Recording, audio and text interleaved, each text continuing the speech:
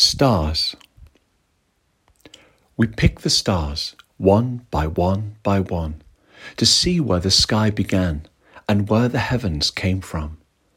And when we'd gathered the skies and brought the roof of the world to earth, we counted each of them to see their value, and with our treasures in constellations to decide upon their worth.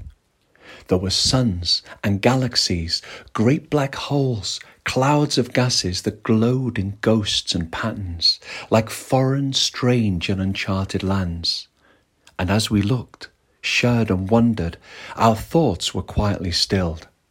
For as they all began to merge, and although rising through the black of night above our heads, the moon climbed higher and higher, casting a silver light upon our find, the shock, the silence and loneliness of the universe slowly filled our emptying minds. And so we thought and were reminded to fill them with life from us, from all around, and through each that journeyed beside us, the trees, the earth, the people, their homes, and the life who shared this world, the great cry of life, the missing part of creation.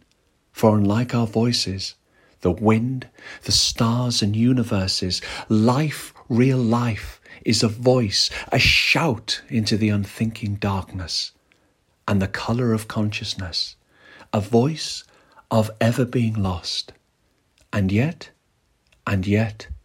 forever to be found.